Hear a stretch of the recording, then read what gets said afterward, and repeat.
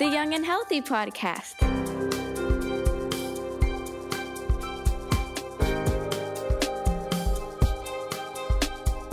You're listening to the Cincinnati Children's Young and Healthy Podcast.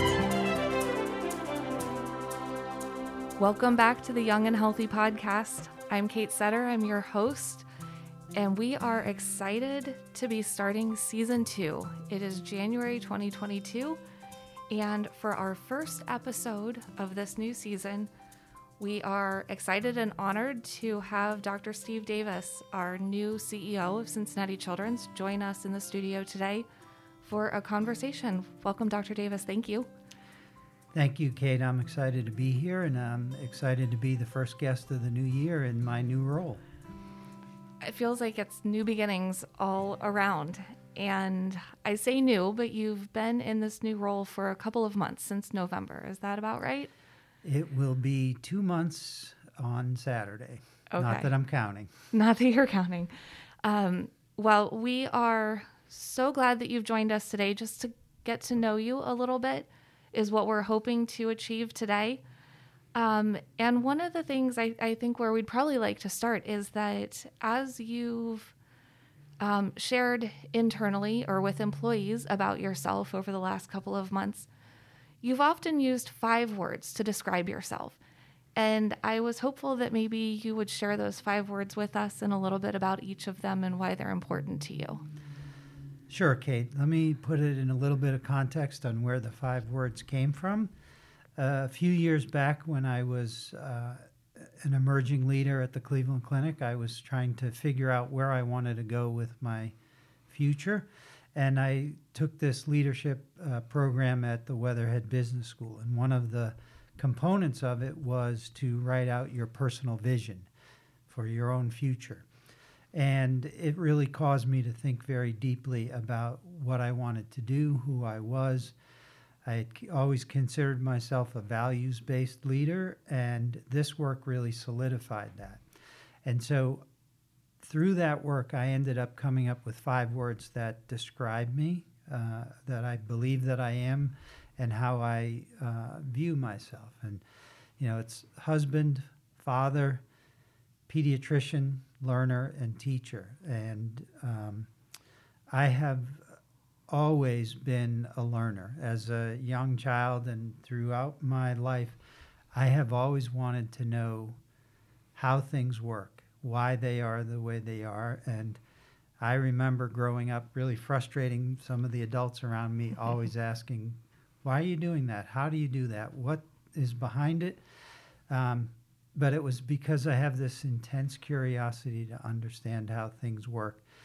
And that desire to understand how things work has really driven my professional life.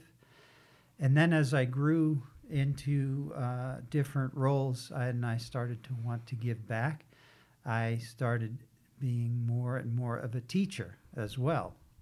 And those 2 things have really guided a lot of my professional life. I am someone who is absolutely committed to my professional life and my personal life. And I am married to a pediatric nurse practitioner who happens to work at Cincinnati Children's. And together we have 4 kids and 2 grandchildren. And I am incredibly overjoyed as a grandfather in the last couple of years. And so when I think about where I put my energy and my passion, it's around my family and it's around my professional life. And my background is that I'm a pediatrician, and I've always been invested in trying to make things better for kids. And that passion is actually what led me to come here. And I know that many of our patient families will be very interested to hear that you are a pediatrician. And because I think that at least our last couple of president and CEO, the people who held that position were not physicians themselves. So will you tell us a bit more about your early career and your clinical interests in pediatrics? Sure. So I knew very early on in medical school that I wanted to be a pediatrician. In my early clinical rotations, one of the things that I observed is that many people are not very good about taking care of their own health issues, but they're much better about taking care of their kids. So people who won't necessarily remember to take their own medications are actually better about it and reminding their kids to do it. And I just thought that having patients and parents of patients who could work with me to achieve those health outcomes that I wanted would suit my personality and my desires. And so I pursued a career in pediatrics. And, you know, it's interesting when you look at where I am today and where I started out. I'm a pediatric critical care physician, and I consider myself to have been an extremely good critical care doctor. I thrived in that environment of intensity and adrenaline charged environment. And I loved being in that setting, although I never wanted anything to go wrong or to have a child in that setting. I knew that they were going to happen, and so I wanted to be there. And then as I grew, both as a parent and as a teacher and as observer of what was happening in the PICU, I started realizing that many of the kids didn't need to be in the intensive care unit if our system of healthcare had done a better job for them. Now, there are kids who will always need to be in the hospital and always need to be in the ICU if they're born with a heart defect, for example. But there are many other kids, because of the way our health system is set up, the systems failed them and they end up in the intensive care unit. And over time, I started putting more and more of my attention and learning and teaching and desire into figuring out how to keep kids out of the intensive care unit. And so I've come full circle to, I spend a large amount of my time thinking about population health and how to someday make our services much less critical to the community. And that's an interesting path for many intensivists. If you didn't live it, it would be hard to understand how I came to be where I am and where I put a lot of my focus now.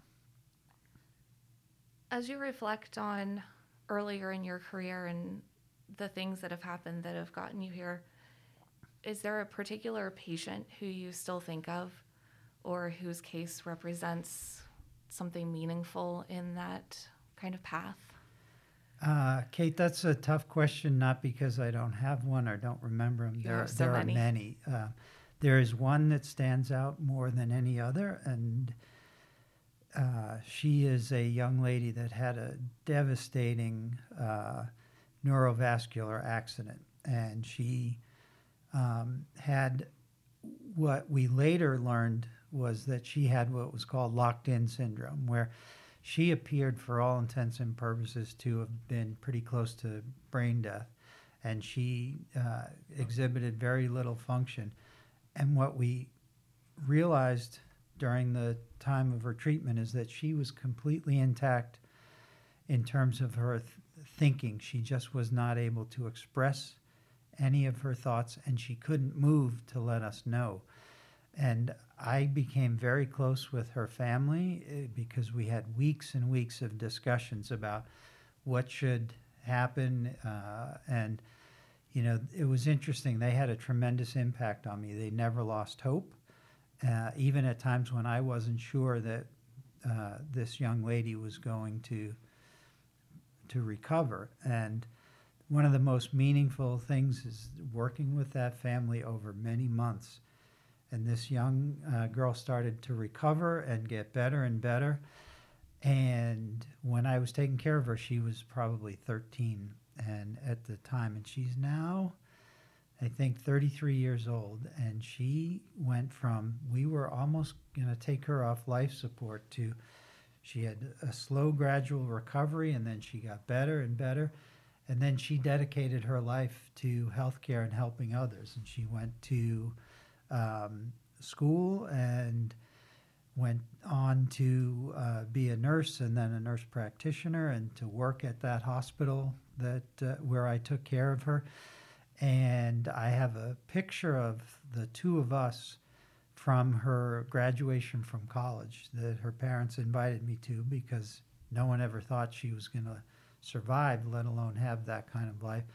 And she remains an unbelievably dedicated, passionate caregiver. And so her picture has been on my desk at 4 different offices over the last 12 years, and it's just always there.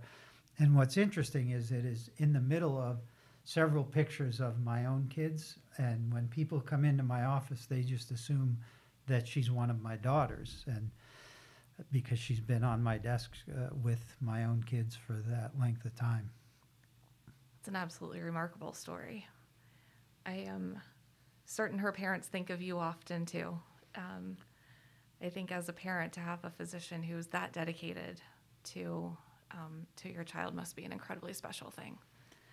That's one of the great things about pediatrics is we get to help families at their most vulnerable, and then we get to see some remarkable recoveries. And while not every child has a great outcome, when you look at what happens in adult medicine versus pediatric medicine, kids are so resilient, and they're much easier to work with than adult patients. No matter what happens with them, you can get a smile out of them if you're nice to them, if you play with them, you take some time. Even when they're going through difficult times, they're often much more pleasant than their adult peer patients. So I know that we started off by saying that you are new in your president and CEO role, but you're not new to Cincinnati Children's. You've been here for a while in our COO capacity. Mm-hmm. During the time that you've been here, what have you learned you love most about Cincinnati Children's? So let me go back to that vision work and how I ended up here, and then I'll get to that part of it.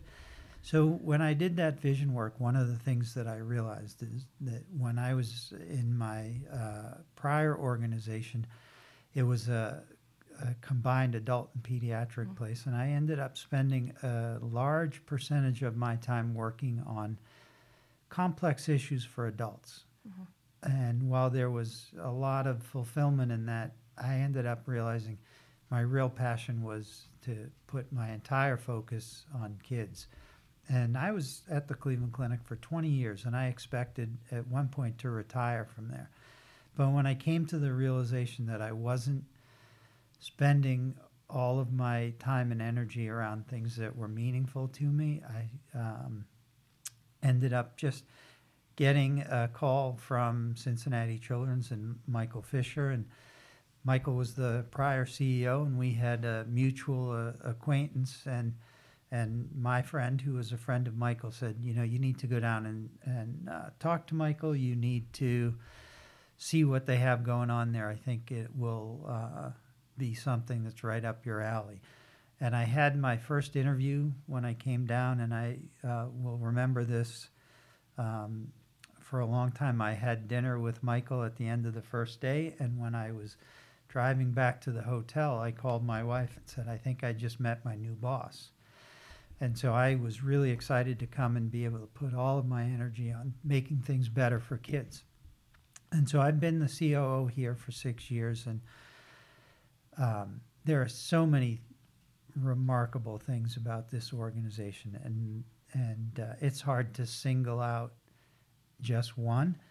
But if I had to say what is the one thing that we do better than any other hospital that I've seen, it's to bring large teams together to focus on the needs of a child. And when I say large teams, I'm talking about, for example, we have some of the best experts in the world on airway disorders. And many of those kids have airway disorders, breathing disorders, eating challenges. And so we have to bring together ear, nose, and throat doctors, general surgeons, gastroenterologists, speech and language therapists, nutritionists. We put teams together that work together better than any other hospital I've seen. And that's why we get some of the remarkable outcomes that we get, and that's why patients travel to us from all 50 states and from countries around the world. What about a surprise? Any surprises? Anything that were just totally different about Cincinnati than what you expected them to be? There have been a couple of things. The first challenge for me moving down here is when people would ask me what school I went to, I would always answer college. And they would say, "Where is that?" No, I mean high school. And it took me a little while to get used to that.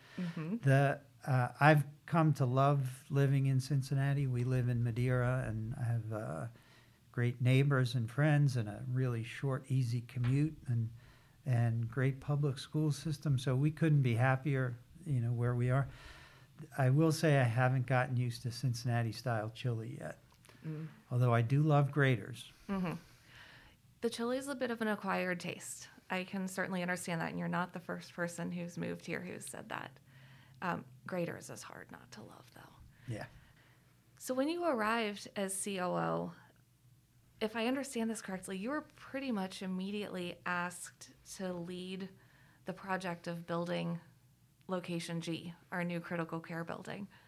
I'd love to know what that experience was like and how you're feeling now that the building is complete and there are patients in it. That was probably one of the most challenging projects that I've ever worked on. But probably one of the most exciting and fulfilling ones as well. And it's the vision of the organization to put together a building like that, because there's really nothing like it anywhere in the country right now in terms of a 250-bed critical care building just for children.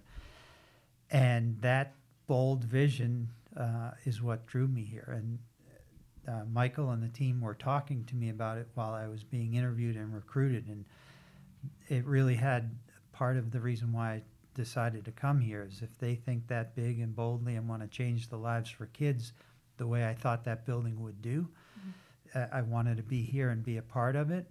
And I had been fortunate enough to be in an organization that did lots of large construction projects. So this wasn't my first significant construction project, and I got to learn from groups and organizations that were really quite good at it. And I took what I knew and then what was really great about Cincinnati and put the two together. And what I mentioned, what was really great is that collaboration and bringing large groups together. We did that with the critical care building.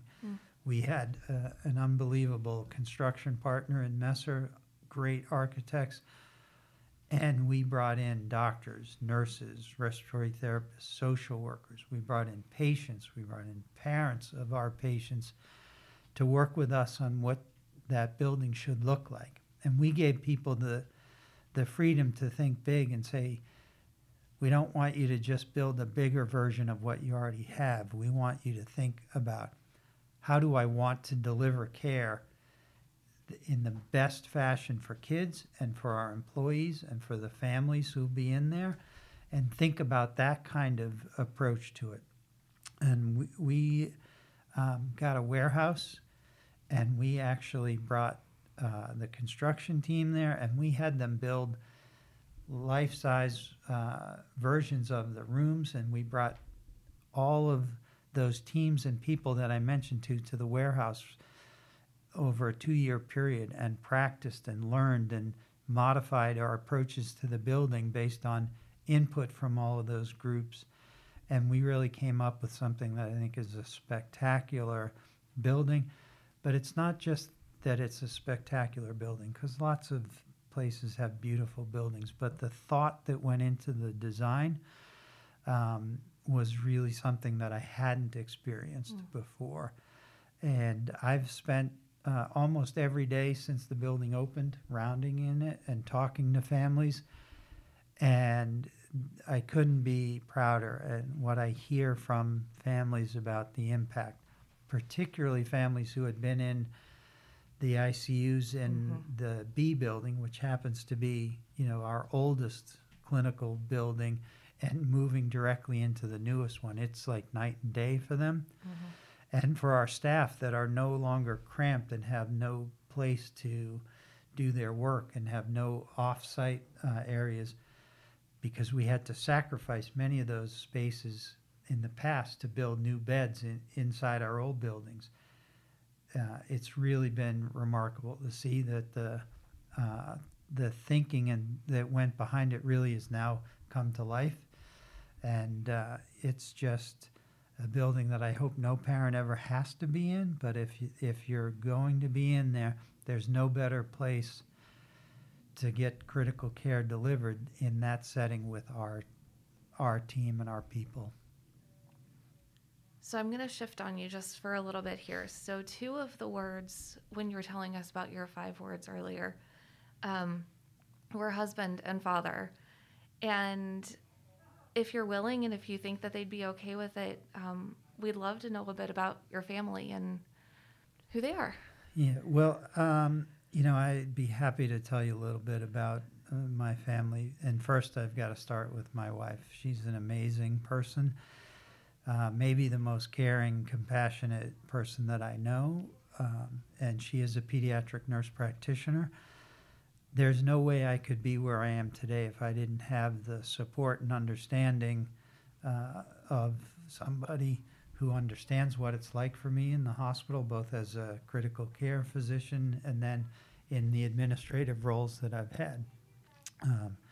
And if you can believe it, she's even more passionate than I am around improving things for kids. And so in addition to her role as a nurse practitioner, she volunteers at ProKids and is a court-appointed special advocate for some of the more vulnerable kids in our community and brings that same kind of passion. So we share the same views on it's our life's work to try to make things better for kids. Now, we have 4 kids, none of whom have gone into healthcare. I was curious. And I'm not sure if that's because of what they saw with us or if because we encouraged them to find their own passion. And I think that, it's really important as a parent to try to create opportunities for your kids to live their dreams, to live their passion, and to not expect them to have the same ones that you do.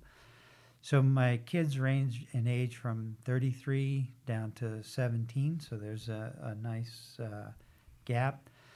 And my oldest at 33 has 2 kids, and I knew that I was going to like being a grandfather. I didn't realize I was going to love it as much as I do.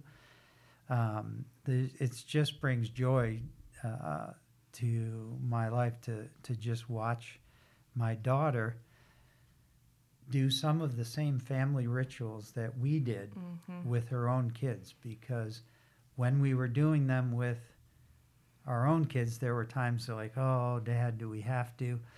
And is this important? And now to see her do the same thing with her own family is really fun. And I'll tell you a story, something we did with our kids when they were becoming adolescents and going from that always happy stage that younger kids generally have to thinking, oh, this isn't great or that isn't great. We noticed that there was this tendency at the dinner table to start having some negative conversations when they were in that 11, 12, 13-year-old range. So we started doing something that I called Roses Before Thorns. And what that was is before anyone could say anything negative at the dinner table, they had to say 3 good things about their day. And then once you did that, then everything else was, you could address any subject you wanted.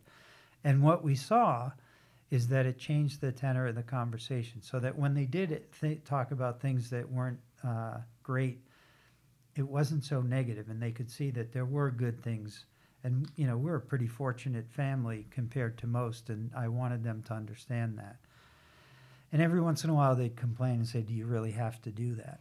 Well, we knew at a particular moment the impact it had on them. When our oldest went away to college, and then she came home for one of the breaks, and she brought a couple of her friends to stay with us.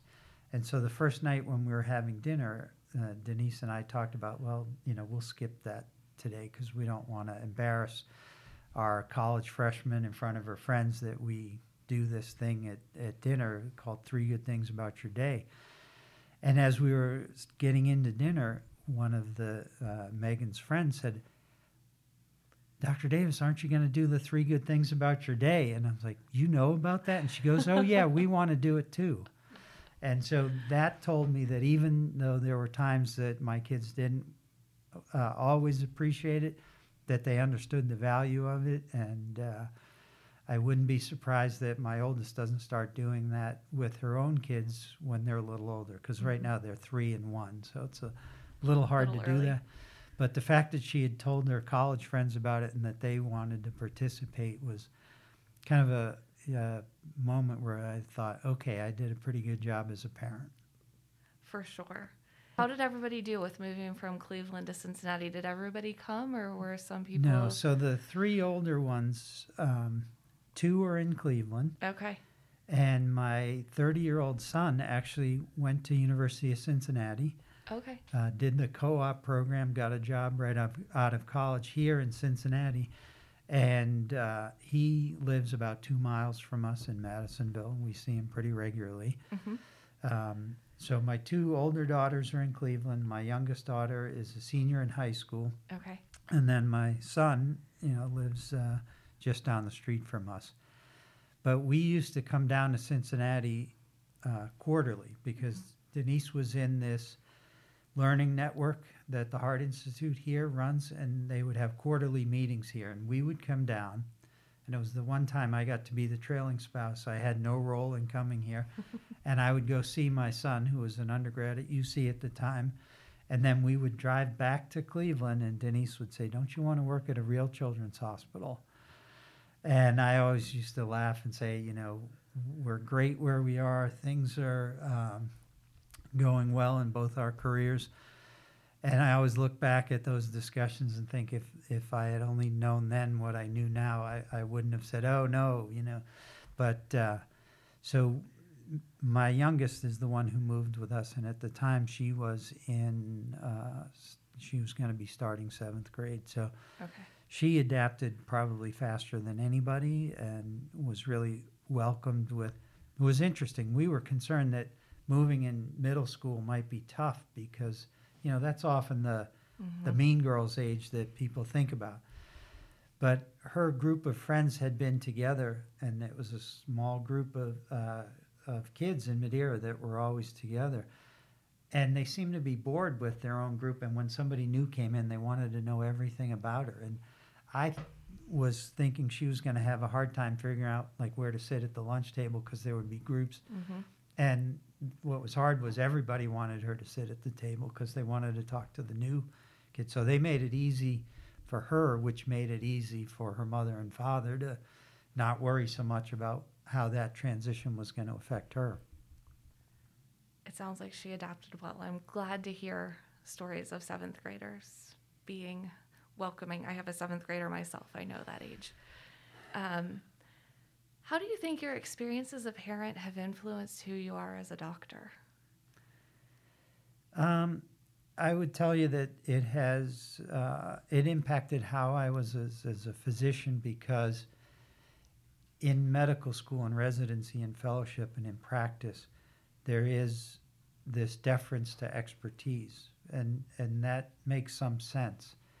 But what I learned and what I taught every trainee afterwards, and I still tell people, is yes, the pharmacist is the content expert on pharmacology, and you're the expert on this aspect, but the parent is an expert on their child. Mm-hmm. So no physician, no nurse will ever know somebody's child as well as they know them. And so you have to respect their expertise, and you have to listen to them.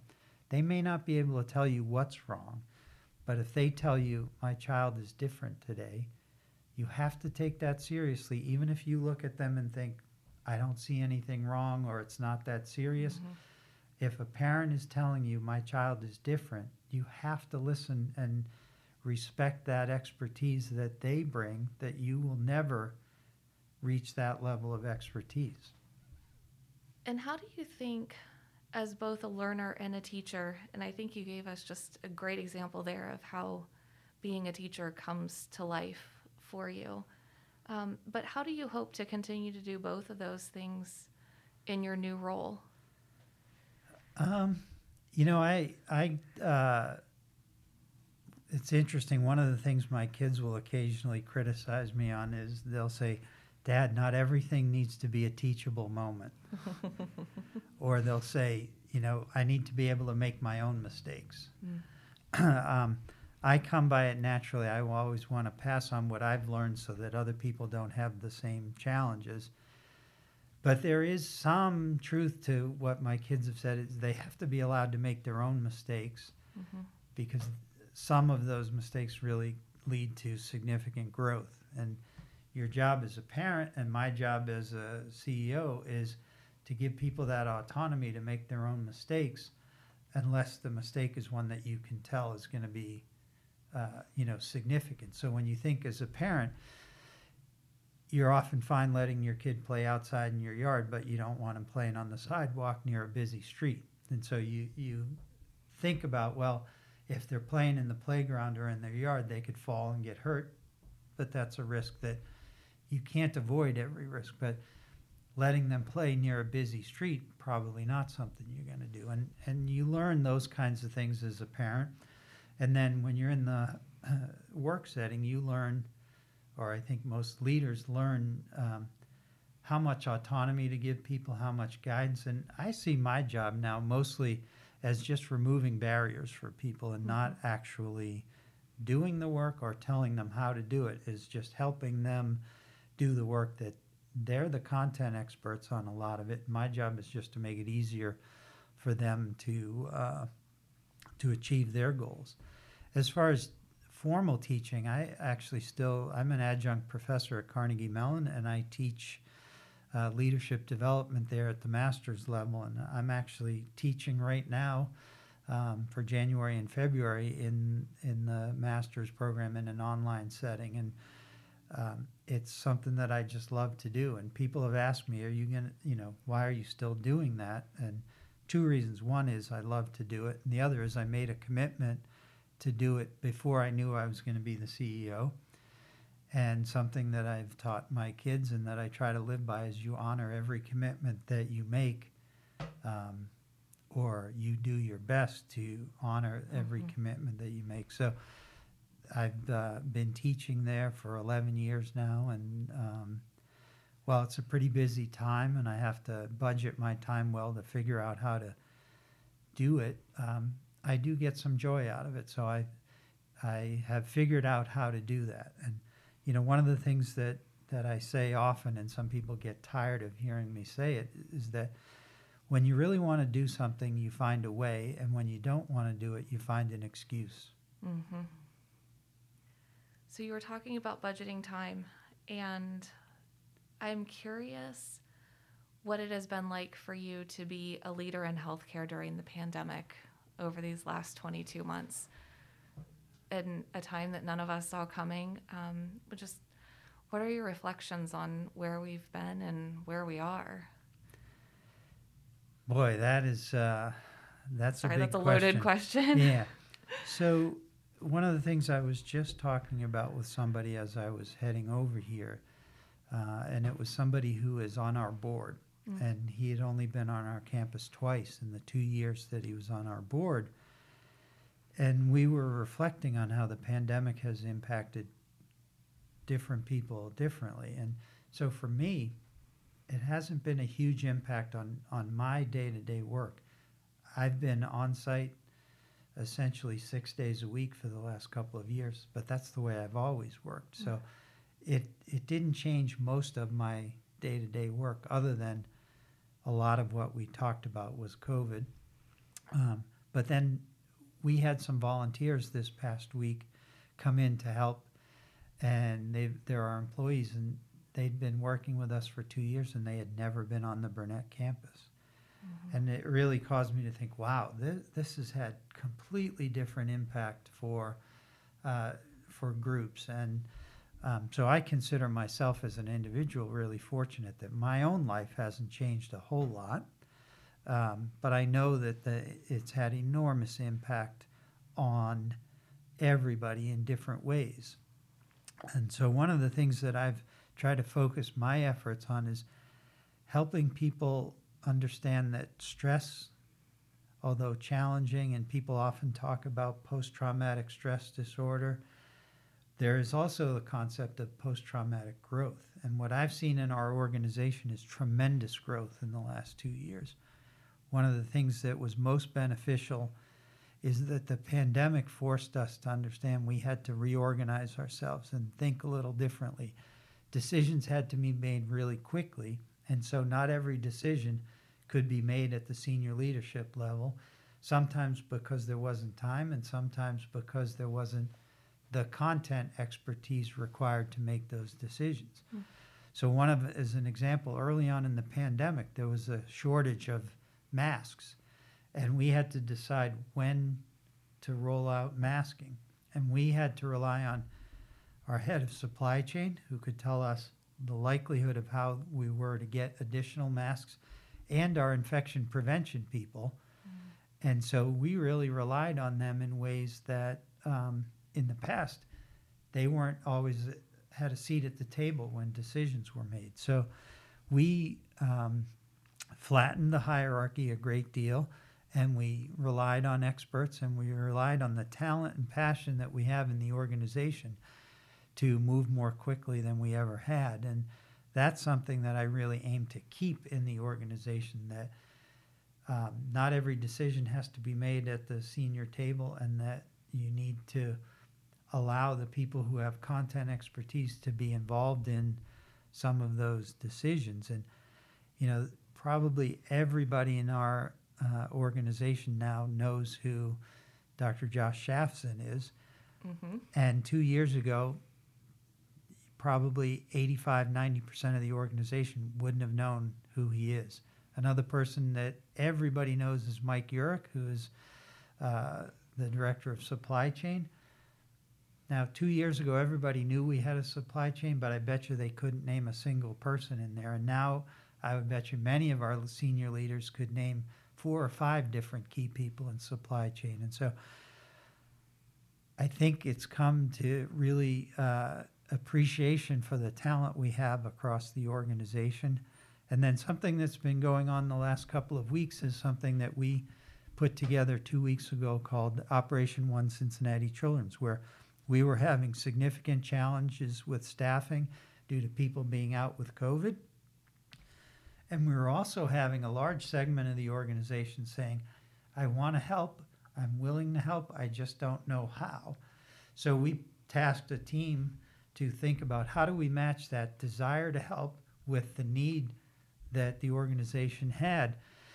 And to say the response has been great is a tremendous understatement. At this point, we've had over or around 800 people agree and sign up as volunteers. And we have had probably over 6,000 hours covered. And seeing the response that has generated in the organization, both from the people getting the help, but I think it's had even more impact on the people giving the help.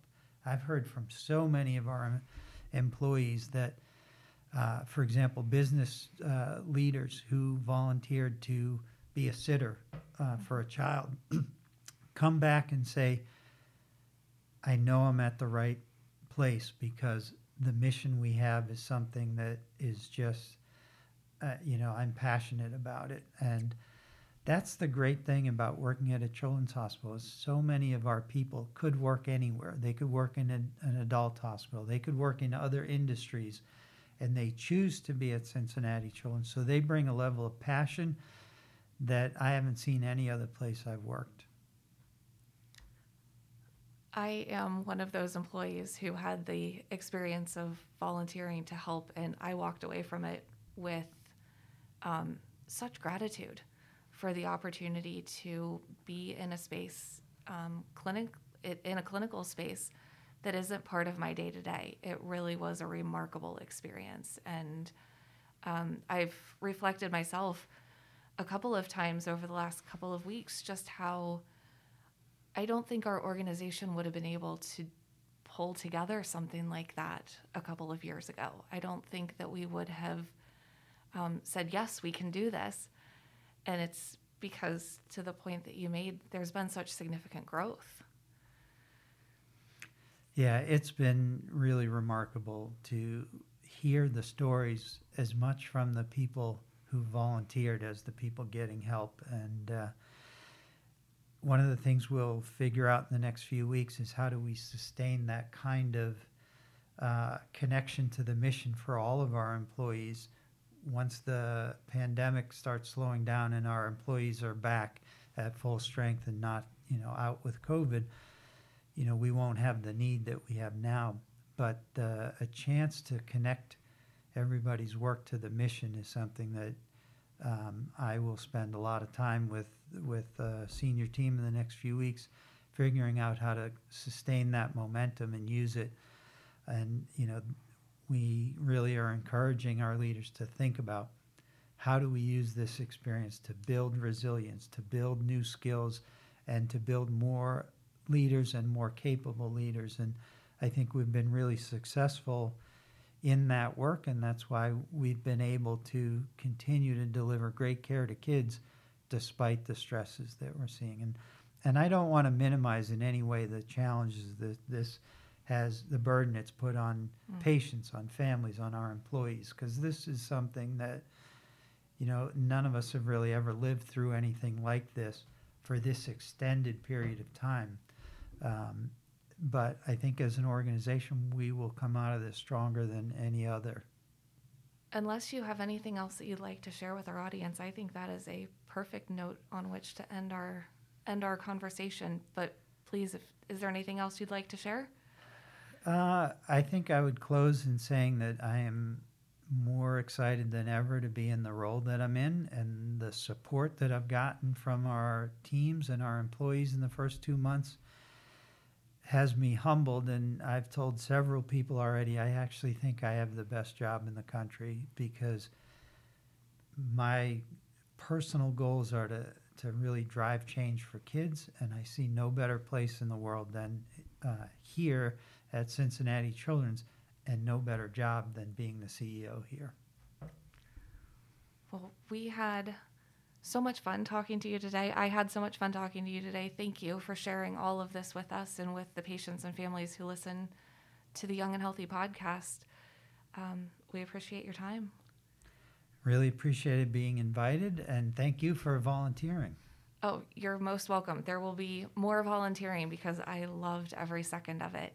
With that, we're going to call Season 2, Episode 1 complete. Thank you again, Steve, for being here, and we'll see you next time on the Young and Healthy podcast. Thanks for listening. This episode was recorded on January 20th, 2022. The content of the Young and Healthy podcast is for informational and educational purposes only. Our theme music was created by Stephen Greco, and this episode was produced by Symphony Pitts. Follow Cincinnati Children's on Instagram, Facebook, and Twitter.